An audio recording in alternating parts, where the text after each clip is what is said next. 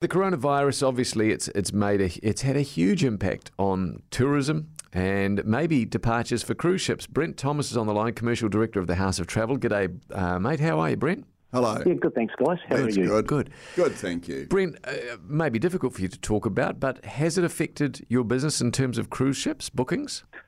Well, certainly we've had a number of inquiries over the last couple of weeks, and it's not just about cruise. Obviously, people are coming in for a whole lot of destinations through the whole of Asia and asking about it. But certainly from a cruise perspective, given the high profile of the two ships that have been impacted significantly. Yeah. Brent, can you give us any idea of numbers of Kiwis that book cruises per annum? Look, well, a significant number. That's the simple answer. Once upon a time, it was sort of seen as something for the old, but that's no longer the case. Look, there's a cruise for everybody, so whether it be families, extended families, couples, etc. So it's a very popular part of the New Zealand travel scene, and it's going to continue to grow despite the events of the last couple of weeks. Brent, one of the things about it that sort of strikes me is that how long ago was it when it boomed? Because you just, like I was saying, I was saying on here before to Si that when you look at the ads that are run in the supplements of newspapers, 90% it feels to me of the ads are for cruises. So they're obviously massively popular. When did that real boom start in cruising, do you reckon, roughly?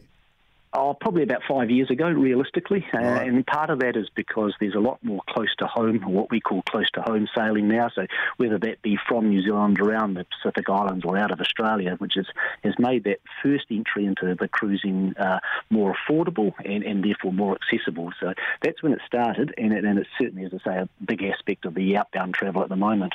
Brent, the perception used to be, certainly I had it, was that only old people did cruises, probably because they had the money. Well, do you have an average? Do you have numbers on the average age of a person taking a cruise now?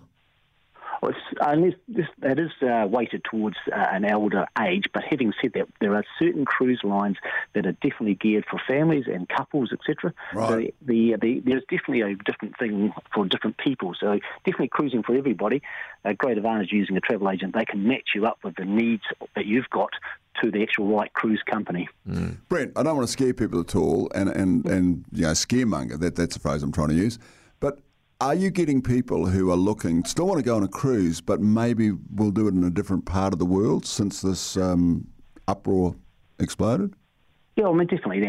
There's different people looking for different places, and people have got different tolerances for that kind of risk. So typically cruises are booked well in advance. So we don't have people, for instance, coming in this week who want to go in March, this year, but they'll certainly be looking for people who are going in 2021. So there's quite a lot of long-term planning in a cruise. But yeah, I mean, there is going to be people who are looking for cruises in different destinations, and that's the beauty of it. There's, whether that be river cruising in Europe, the Inside Passage in Alaska, there's all different sort of aspects that people can go on. We will definitely see some impact from the coronavirus and the incidents, but once this does go through, typically the travel pattern is that within 6 weeks, the bookings pattern does get back to normal. So that's what we would see, but there is a downturn, no doubt about it, over the period at the moment. And lastly, Brent, have you got any sort of dollar numbers around that? How much do you reckon the cruise industry in this country might have lost?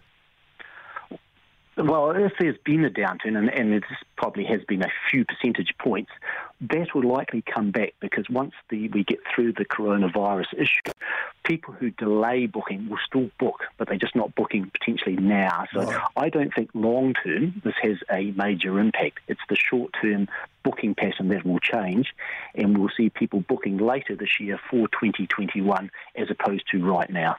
Brent, thanks so much for your time. Good to chat with you. Thanks, mate. Take care.